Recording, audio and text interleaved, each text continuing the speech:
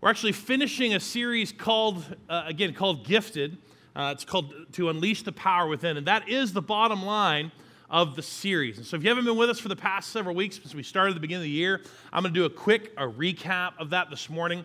Again, the target of the series is for those who would call themselves Christian, who have crossed the line of faith. If you haven't, you wouldn't consider yourself Christian, or you don't think you've crossed that line yet, and you're still investigating, that's fine. We're glad you're here. We're happy you're with us. We're happy you're watching. We want to make sure, hopefully something that we say will draw you closer to continuing that journey. But the target of this series is for those who I would say, not only crossed the line of faith, but have surrendered their life to Christ. And because of that, the Holy Spirit now indwells you. And because of that, everyone, that comes to that term, everyone is gifted. The Holy Spirit comes and gives you a spiritual gift, and really kind of a mix of gifts, honestly. And because of that, we believe that there's a power inside each of us that we struggle to experience the power of God because we don't understand, we don't lean into, and we don't know what those gifts are. So the bottom line is just this idea that you are gifted, everyone is gifted, and we want to see that power unleashed. We want to unleash that power within you. All right, and here's the verse we've been reading every week. We've been reading it together, so there's like a little trick that I'm going to get you to memorize this verse at some point if you've been here over the several weeks. All right, let's read this verse together out loud. You guys ready? Let's do it. God has given each of you a gift from his great variety of spiritual gifts. Use them well to serve one another. That's Peter just saying, look, there's this great variety, this wellspring, if you will, of spiritual gifts that you've been given. Paul, as he writes several letters, he's going to lay out some of those gifts as to what those gifts are. And what I've noticed in terms of current Christianity, current church culture, is unless spiritual gifts are part of the agenda of the religion or the agenda of the denomination, we don't talk about them. We don't understand them. And most Christians go, what gifts? What are you talking about? That thing where I don't understand what they're saying? Is that the gift you're talking about? Is raising hands a gift? Because I don't do that either, right? I mean, there's part of me that goes, I get it. Most people just don't know. So Paul addresses this. He specifically addresses it with a church in Corinth. We read the 1st and 2nd Corinthians. But the church in Corinth, he specifically addresses this idea of the gifts. He's answering questions about gifts they have. It helps them understand. And part of this was that they really had a misunderstanding. And I said that's one of the reasons I believe people don't experience the power of God in their life is because, I gave 3 lists. The first week was misunderstanding, distractions, and really trusting, having faith in what God says about the fact that you're gifted. So just as a brief recap, so I made everybody nervous with all these examples, but this is what Paul did. Paul gave illustration after example of the human body and said, hey, look, you know the human body. This is a good I had this made after me. This is a representation, right, of the human body. And said, you know how it all functions and how all the parts kind of work together? That's the way it works with spiritual gifts. And yet they were arguing, this is a church that was arguing about, and kind of misunderstanding, about what the gifts meant. And so, certain gifts meant more than the other parts of the body. Certain parts of the body, the hand or the foot or the ear, and he goes on to say, look, there's a misunderstanding here. You don't understand how this all functions, how it's all meant to function together and to get its function and purpose from each other and from being connected to the body. And that's one of the ways we get distracted. We get distracted because how we're gifted is how we see things.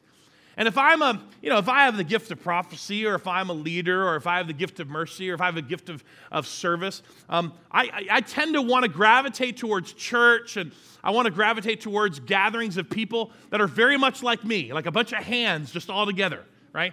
A bunch of hands that kind of see things the way we all kind of see things. And it's very easy to get distracted with what the purpose of life is and how we're supposed to function, and we get distracted about the purpose of the body when it's just a bunch of hands or a bunch of feet kind of getting together and agreeing with one another about how important how we view life is and how we view God is. That's a big deal. And when we don't trust the Word of God in terms of what it says about our gifting and why we've been gifted, we really don't experience the power of God in our life. And that was a big deal, just trying to help us to kind of get back to why don't we experience this? There's lots of reasons. We have to go back to that place. And this is how, when he gets done talking about it in 1 Corinthians 12, he says, look, the eye can't say to the ear, I don't need you. The ear can't say to the mouth, I don't need you. Like there's this interdependency that God created among not only his people, but the gifts that he gives his people. And to end that kind of statement, he says, in verse 27, he says, look, all of you together are Christ's body. And each of you is a part of it. All of you. There's nothing accidental or incidental about the way God gifted you. You're all part of Christ's body. All of you guys are. And each one of you has a part to play. Each one of you, the goal is for you, if you're a hand, to be the best hand that you could possibly be, but it cannot be a dismembered hand, an arm. It's got to be connected to the body in order for it to get its power, in order to get its substance and its function, because we're all part of Christ's body. Each one of you is a part of it. And I read through the gifts. I won't read through them again in terms of the scripture, but I'll give you the references. We read through, I only have them broken out the way they're listed in scripture. They all come from God. I've already read scripture about that. They all live themselves out through the Holy Spirit in our lives. There's 7 gifts given by the Father: prophecy, teaching, serving. Others helps, giving, encouragement, leadership, mercy. There's gifts that are stated that are given by Jesus to the church in Ephesians 4, the apostle, prophet, shepherd, teacher, evangelist.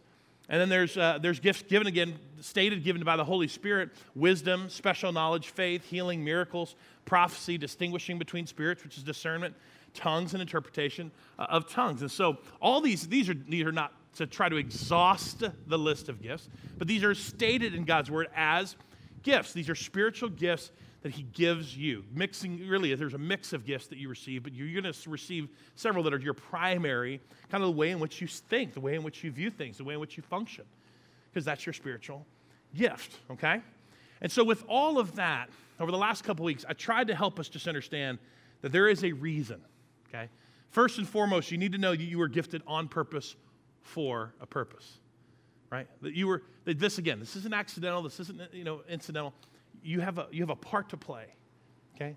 You were gifted on purpose for a purpose. Now, our greatest purpose, ultimate purpose, is to glorify God and enjoy him forever. That's the chief end of man. That's our great purpose. And when it comes to the purposes that we live out, the purposes in our life, we don't want to settle for lesser purposes. We want to allow the ultimate purpose to help align our passions and align our talents and abilities and align our spiritual gifts and align our goals and our family goals, to see them all come together and align with that ultimate purpose, because we were gifted on purpose for that purpose, to live intentionally. And then I said, part of this is just ultimately this idea that we need to change. Now, nobody knows you better than you. And even though you might think you're awesome, because I'm pretty awesome, right? You might think you're awesome, but you down deep know exactly what is wrong with you. Like even if you can't identify it by word, you know there's something broken, you know there's something wrong, there's things you struggle with and deal with, and you know that you'd like to see those things change. Well, that's what we call transformation. That's part of what we call, in terms of spiritual growth, transformation. And you are gifted to experience that transformation, because God changes through your gifts. He changes you, and he changes others around you through your gifting.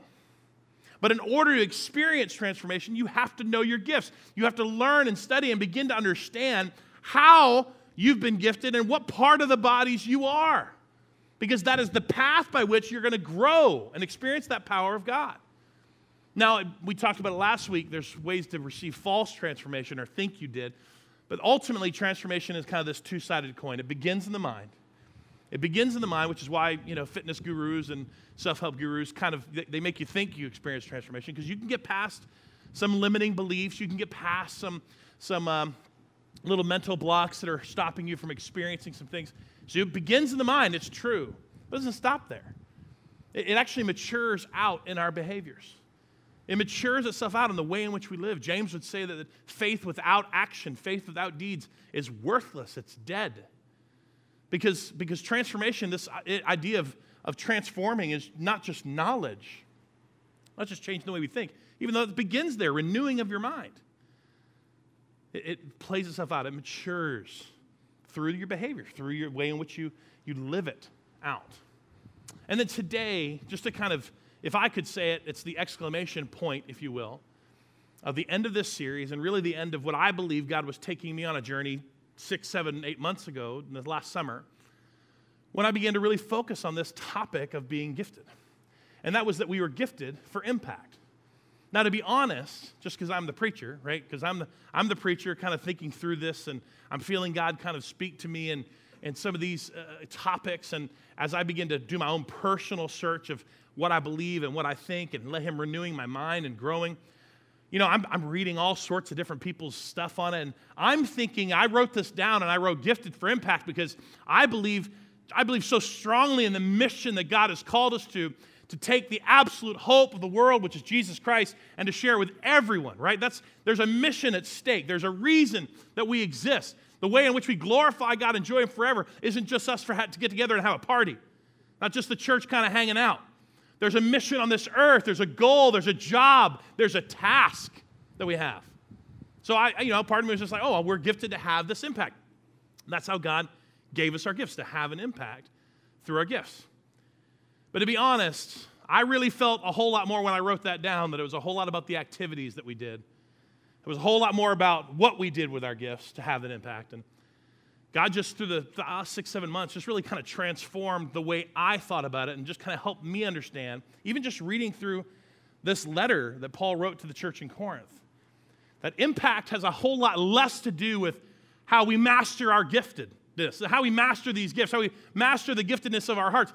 Has a whole lot less to do with how we function in it versus the motivation and the drive behind it. The fuel, if you will, that flows through our gifts. Now, I want to share that with you today, just as we kind of close out this series. Hopefully don't close out the conversation for you, but we close out the sermon series. So, as I was reading, again, I was studying lots of people's material, but I was, trying my very best to stay within the context of just Scripture. Reading lots of commentaries, and I didn't really understand that really when you start looking at how Paul writes the letters, man broke it up into chapters. I hope you guys know that, chapters and verses, so that we could understand things better. I don't know if we really do, but that's what we did. So as we read these final thoughts that Paul has given this church, in the middle of a pretty heavy, I would say heavy conversation, and somewhat he plays out an argument, if you will, between a couple of the gifts that they were arguing about. In the middle of it, if you were just to take it out, in the middle of it is this passage about love. And the most famous love passage in the world is there. Like we're talking, like you've seen it on social media, your mother has something crocheted or pillow, there's a pillow with this on it, right? There's artwork that you remember seeing with it. I think it's read in like 99% of the weddings, whether they're religious weddings or not, because it doesn't mention God, even though it does. But you can read it without the context, I guess. And it pulls it out, and I'm like, why is that there? That doesn't make a whole lot of sense. A lot of times we don't really think about context because we just pull it out. It's a fantastic passage about love. Tell me if you've read this before, right? Love is patient. Love is kind. Raise your hand if you've actually seen this somewhere. Heard it at a wedding. Raise your hand if it was read at your wedding. Yeah, that's right. Love is patient, love is kind. It does not envy, it does not boast, it is not proud, it does not dishonor others. It is not self-seeking, it is not easily angered, it keeps no records of wrongs. Love does not delight in evil, but rejoices with the truth. It always protects and always trusts, always hopes, and always perseveres. Love never fails. Great passage, right? Beautiful. Say, Matt, this isn't a marriage series. I know, we usually read it in marriage series. But as I was studying this, I just, why was this there? Why in the middle of a context of Paul talking about the body and spiritual gifts and how they function in the church and how they function in your life and how you should view them and how you should understand them, why in the middle of all of that is this love passage there? And here's the bottom line of what I felt like I discovered. Is that love really is the fuel for impact. In terms of what it is, instead of feeling like we're on a hamster wheel, so to speak, of a spiritual journey, that there is this task in front of us, there is this greater mission, there is this purpose to our life in terms of reconciling people back to God, in terms of sharing the good news with the world. Our gifts are meant to be used in such a way that we would have impact, that it would make a difference. Okay? That would make a difference. That we'd actually be able to impact others with our faith, with our life, with what we believe, with how we live. And as I was looking through this, I just began to realize, you know what? The reason this is in the middle of this conversation is because Paul's not negating gifts. He doesn't say, oh, don't worry about gifts. Let me just shift to the other thing, which is love. He says, no, you need to understand, love is the fuel that actually produces impact, that actually drives your gifts to have an impact in other people's lives. Let me walk you through how I got to that point. So you get to the end of chapter 12 in this letter to 1 Corinthians. You get to the end of chapter 12. And he says in verse 27, he says, look, all of you are part of Christ's body, and each one of you has a part of it. And then the last statement he makes, of course, we say it's the end of the chapter, but the last statement he makes before he kind of transitions, if you will, is this statement, these two sentences. He says, you should earnestly desire the most helpful gifts. Part of this had to do with the questions they were asking and the way he didn't want them to misunderstand. He said, look, I get it. You know, some things just seem more useful than others. And he just said, look, I don't want you to misunderstand that. I want you to earnestly seek, desire the most helpful gifts, which I personally believe all spiritual gifts are helpful. I think it's one of the reasons Peter said, there's this great variety of spiritual gifts. Use them well. They're helpful. They're all helpful. He says, no, look, I want you should desire these spiritual gifts that are helpful. And he says, but now let me show you a way of life that is best of all. And I think part of that was just a way of Paul encouraging them. Hey, I'm so glad you guys are just diving into your gifts, and I'm so glad this is so important to you. And I'm so glad you've made this a way of life. I'm so glad this is part of who you are and how you function as a church. I'm inserting that. I think that was Paul. I think that was the heart of what Paul was writing. He said, but let me just one little piece of encouragement. Let me just encourage you. Let me just show you a way that's best. Now, he doesn't take that transition and then say, love is patient, love is kind, love is selfless. No, he doesn't start there. He starts with a challenge. He starts with a picture, if you will, of how gifts and love work together. But not really in the way that sometimes I think we think it should be written. So here's how it goes. When he starts the next transition, he says, look, if I could speak all the languages of men and angels, but I didn't love others. Now, this was a big deal to them because speaking in tongues and whether it was a prayer language, angelic language or, unknown languages of men, this was a big deal to this church. And he says, look, hey, if I could speak in all the languages, all of them, right, of angels and men, he says, but I didn't love others, I would only be, just read those two words, a what? Noisy gong or a what? Have you heard a gong before? Do you know what I'm talking about? Those big giant things in game shows where it just reverberates forever. Clanging cymbals. He said, listen, there's something I want you to know. You could have all of this. You could master it. But if you don't love others, then it's just noise. Then he goes on to say this. If I had the gift of prophecy, and I understood all of God's secret plans, and I possessed all knowledge, and if I just had faith, or if I had such faith that I could move mountains, but I didn't love others, I would, and what's the two words there? I would be nothing. That's harsh. Be nothing. Now you're talking about being. And he goes on to say this. If I gave everything I have to the poor, and even sacrificed my body, I could boast. I could boast about it, but if I didn't love others, I would have what? Y'all getting quieter as I read. Look at that. All right. I'm going to read it one more time. I would have what? Say those two words. Gained nothing. I'm noise. I would be nothing. I would have gained nothing. And then he goes, love is patient. Right? Then it's the transition. Love is patient. Love is kind. It's a beautiful passage about what love is. And as I began to work through this, I was just like, okay, Paul, I'm starting to understand better why you wanted to tell us what love is. Why you wanted to describe love to the church when it came to the use and understanding of our spiritual gifts. Because apparently, according to Paul, you and I can live out of our giftedness without love. Y'all with me? Nod your head if you understand what I'm saying. That you and I could master, understand, and function out of the way God gifted us, but it would not be with love. And then the challenge came, look, this is going to be a problem because without love, it's nothing. And as I read through that, and I just began to work through that in my heart, I began to look, the giftedness without love shows up in the church all over the place. Like it's not a past tense thing for Paul in terms of that. It shows up today.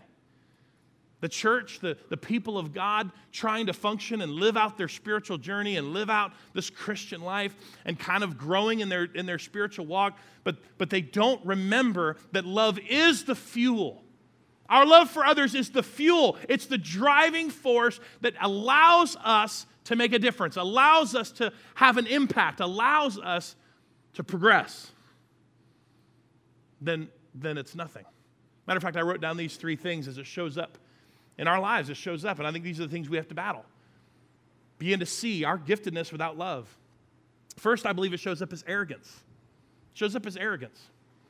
When he says, look, I could speak, this is again to the specific church about a specific thing they were arguing about. He said, look, I could speak in all the languages of heaven and of men. But I don't have love.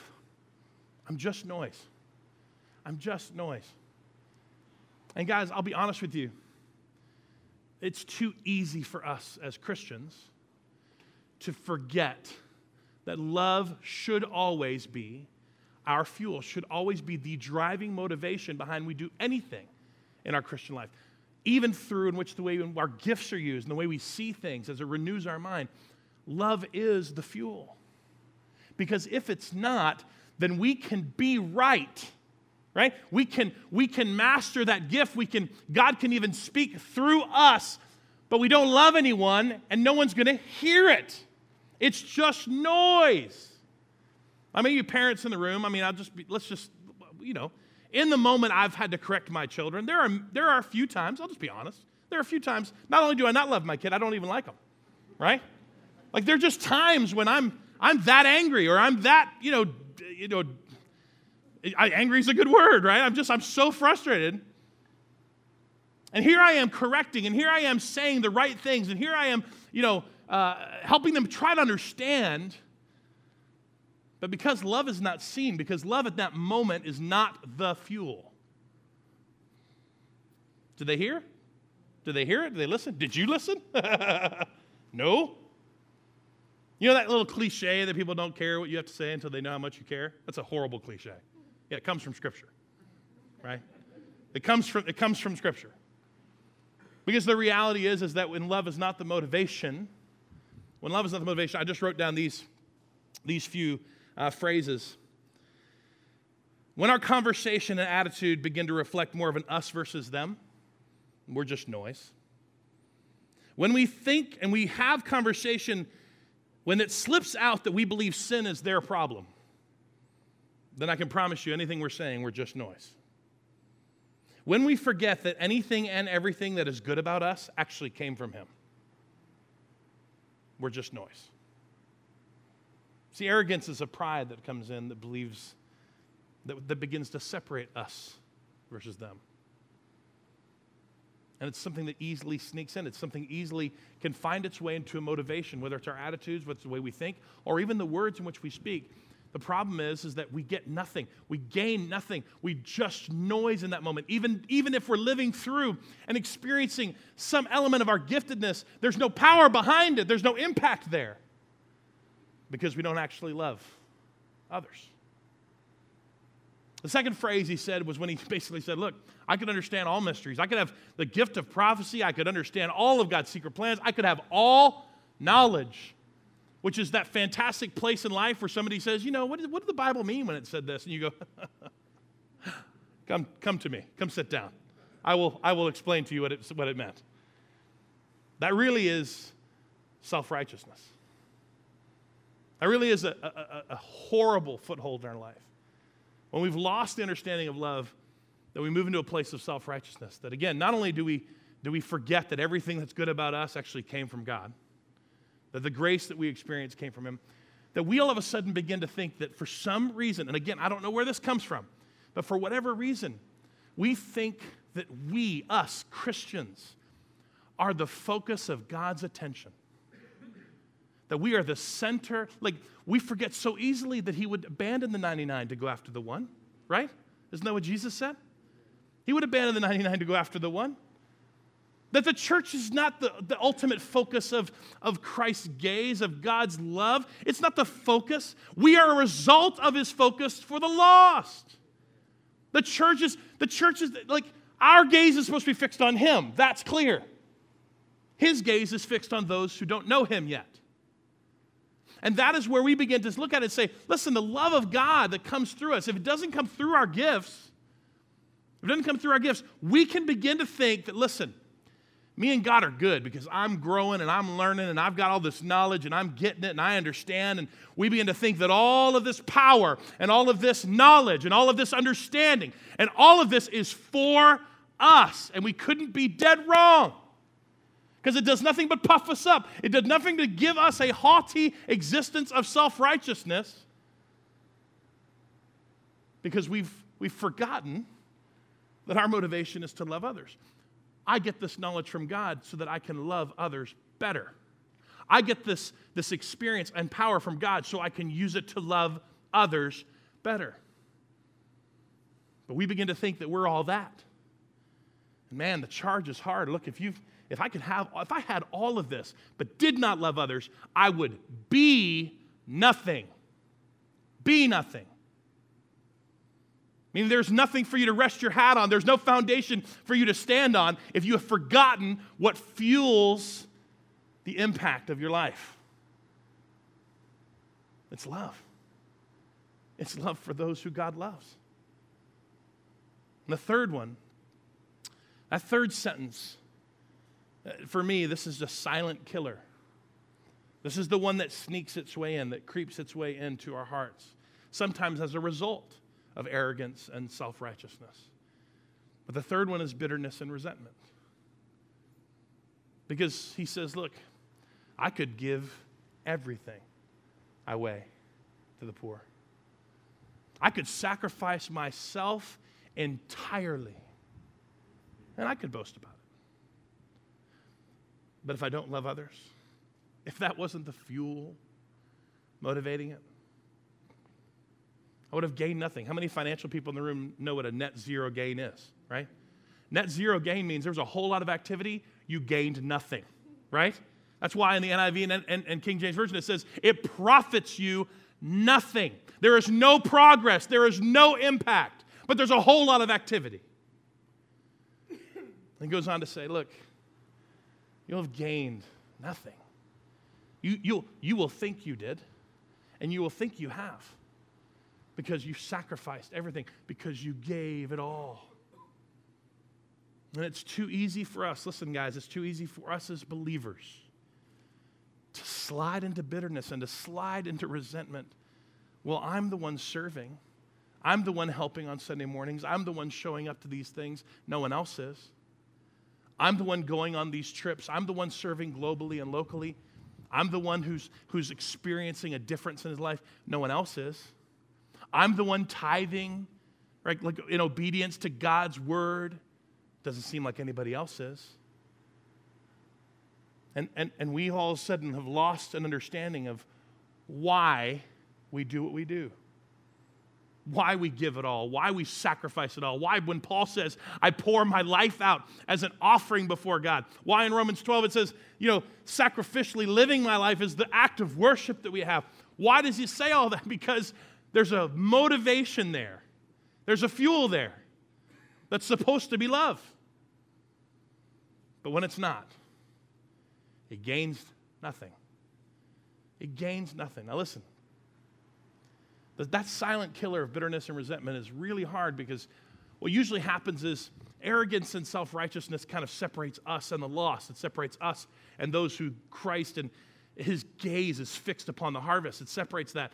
But the problem with resentment and bitterness is it's usually not towards the lost. It's usually towards the bride of Christ. It's towards other believers. Well, they're just not functioning and they're gifted like they should be. They're not doing what they should be doing. They don't mean it when they say this. And bitterness can creep in and resentment can creep in. and we are resenting and bitter against God's kids, against the bride of Christ. He says, look, if you've lost the understanding that love is the fuel, you will make no impact. There will be no difference that you make. Matter of fact, that's the phrase that I've used for quite a while to help me kind of be a barometer, just a measurement, if you will, just kind of an internal attitude of, is my goal to make a difference or to make a point? I've used that a lot. You've probably heard me say it a lot because at the end of the day, it can be deceiving. For the last 50 years, the church has done a great job at trying to make a point that everyone is lost and heathen and pagan and sinful, except for us. And as long as we make the point, we all become prophets. We all think that's our gift, to uphold truth and to see everything black and white. That's what we're supposed to do. Then we've lost an understanding of what the body of Christ is. We lost the understanding of what our gifts are and how we're supposed to let love motivate and fuel us to use our gifts. No, it just matters if we just make the point. Making a difference will just have to happen. God will just have to do that on its own. Well, here's the way Christ said it. Here's the way Christ gave it as an example. Now, this is towards the end of his ministry, and he gives this as an example to his guys. Now, this is kind of this actually looks like a two-sided conversation, but Jesus is speaking the whole time. Jesus is actually giving the response for his people, for him. This is in Matthew 25. It says, "For when I was hungry, you fed me. When I was thirsty, you gave me a drink. When I was a stranger, you invited me into your home. When I was naked, you gave me clothing. When I was sick, you cared for me. I was in prison." Now I want you to leave this up. All these words that he's used here, I want you to know they're important because throughout the ministry of Christ, this is the way in which he would talk about people who don't know him. The people who don't know the Father, the people who weren't a part of the religious crowd. They were strangers, and they were naked, and they were thirsty, and they were hungry. He would talk to the woman at the well and talk about her thirst. These are just the words he would use to help describe those who are desperate for God. And he says, "You visited me." He goes on to say, again, this is all Jesus. Jesus is saying that side of the conversation, and then he goes on to say, "Then the righteous will reply," because he's saying it for them, "Lord, when? When did we see you hungry and feed you, or thirsty and give you something to drink? Or a stranger and show you hospitality, or naked and give you clothing? When did we ever see you sick or in prison and visit you? When did that happen?" And Jesus goes back and says, the king will say, "I tell you the truth, when you did it to one of the least of these, my brothers and sisters, you were doing it to me." See, we talk about the impact that it has, and Jesus makes it very, very clear. Listen, you have to understand, this life you're going to live, this way in which you're going to serve, the charge and challenge to continue to grow in your faith, but to live it out and to live on this mission, to reconcile people back to God.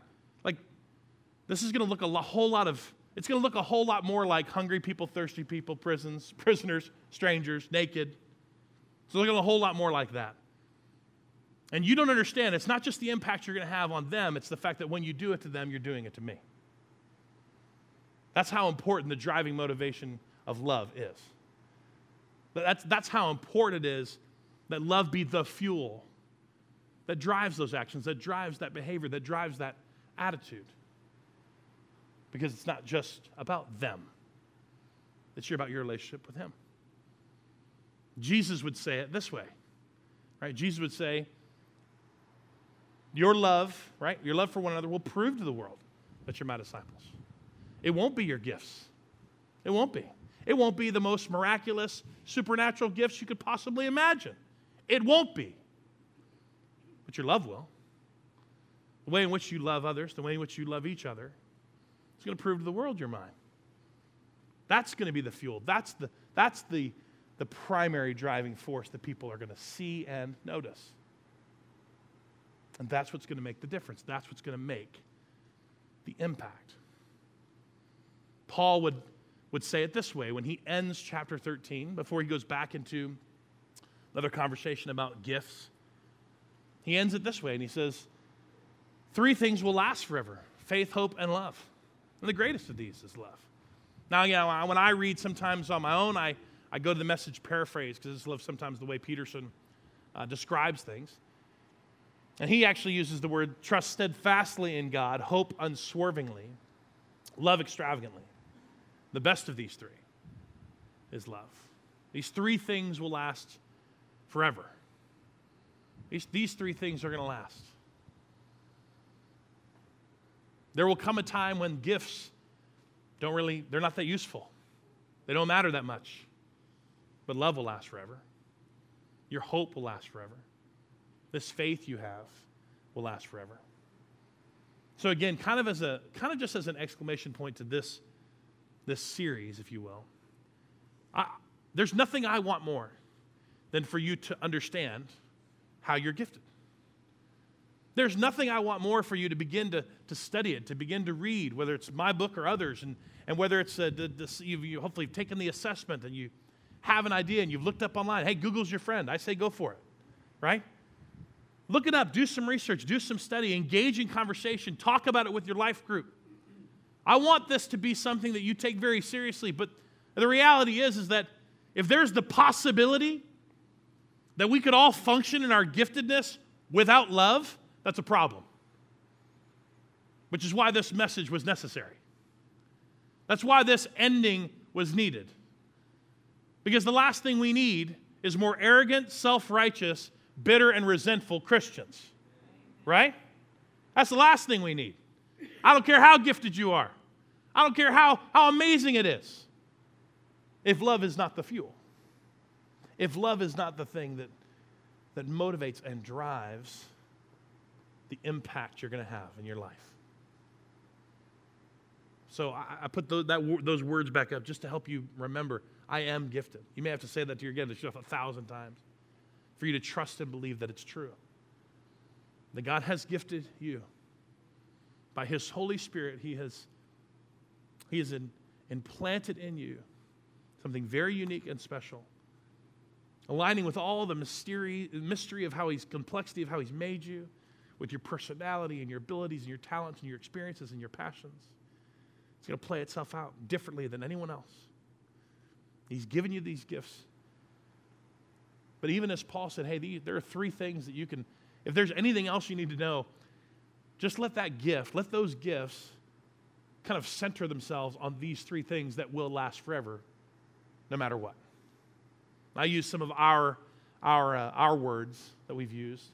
A steadfast faith, this unshakable faith and trust that God's way is the right way, that what He said, what He said matters more than anything, that there's an absolute hope, right? This unswerving, absolute hope that we have in Christ.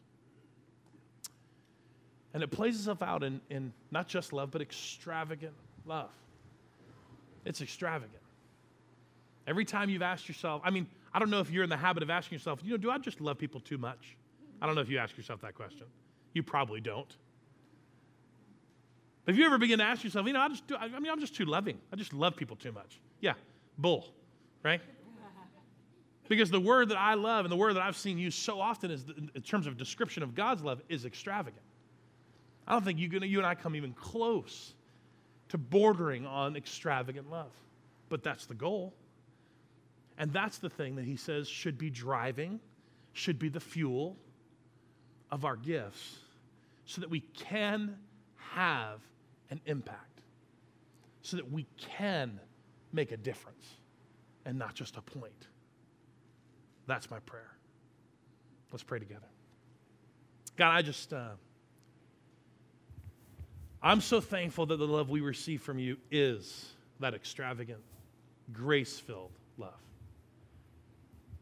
And God, I'm so honored to be a part of a body, to be a part of a church, engaging in this conversation, some beginning for the first time to take steps to understand how they've been gifted and why they've been gifted.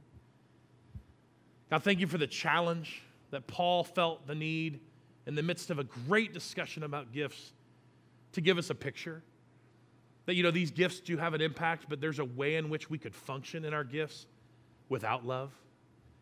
And to help us remember that it's nothing, that it's just noise. God, may that just unlock for us and reframe for us maybe the believers we've seen in our lives, in our families, at past churches, past experiences. That we've seen enough examples in this world of believers gifted by you functioning without love. And God, may it not be that way for us. May you continue to transform us. May you continue to teach us how we can allow love, this extravagant love that you gave us, to pour back through us, through our gifts, and to help us make the impact you want us to make. To continue to bring people back to the good news and to the hope, absolute hope of you. To help people understand that, not just to recognize that they're naked, because that's just making a point, but to clothe them, to help give them solutions that you've given us through your word that work, that actually help people. There's no greater opportunity, God, to love others than through that. Thank you again, God, for this message, this entire series. And God, as we continue the conversation, even though we end this series, I pray that we would continue the conversation, that our church would become one that is not simply known as gifted men and women of God, but God, that we would be known by our love for one another and our love for this community.